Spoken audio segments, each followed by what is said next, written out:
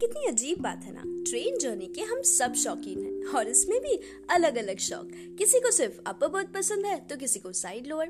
Upper berth वालों का अलग ही स्वैग होता है, बस वेट करते हैं कब ऊपर चढ़ के ब्लैंकेट ओढ़े, मूवी लगाए या फिर घंटों तक सो जाए। और साइड लोअर वाले वेट करते रहते हैं कब ईयरफोन्स लगाए और ख्यालों की दुनिया में खो जाए।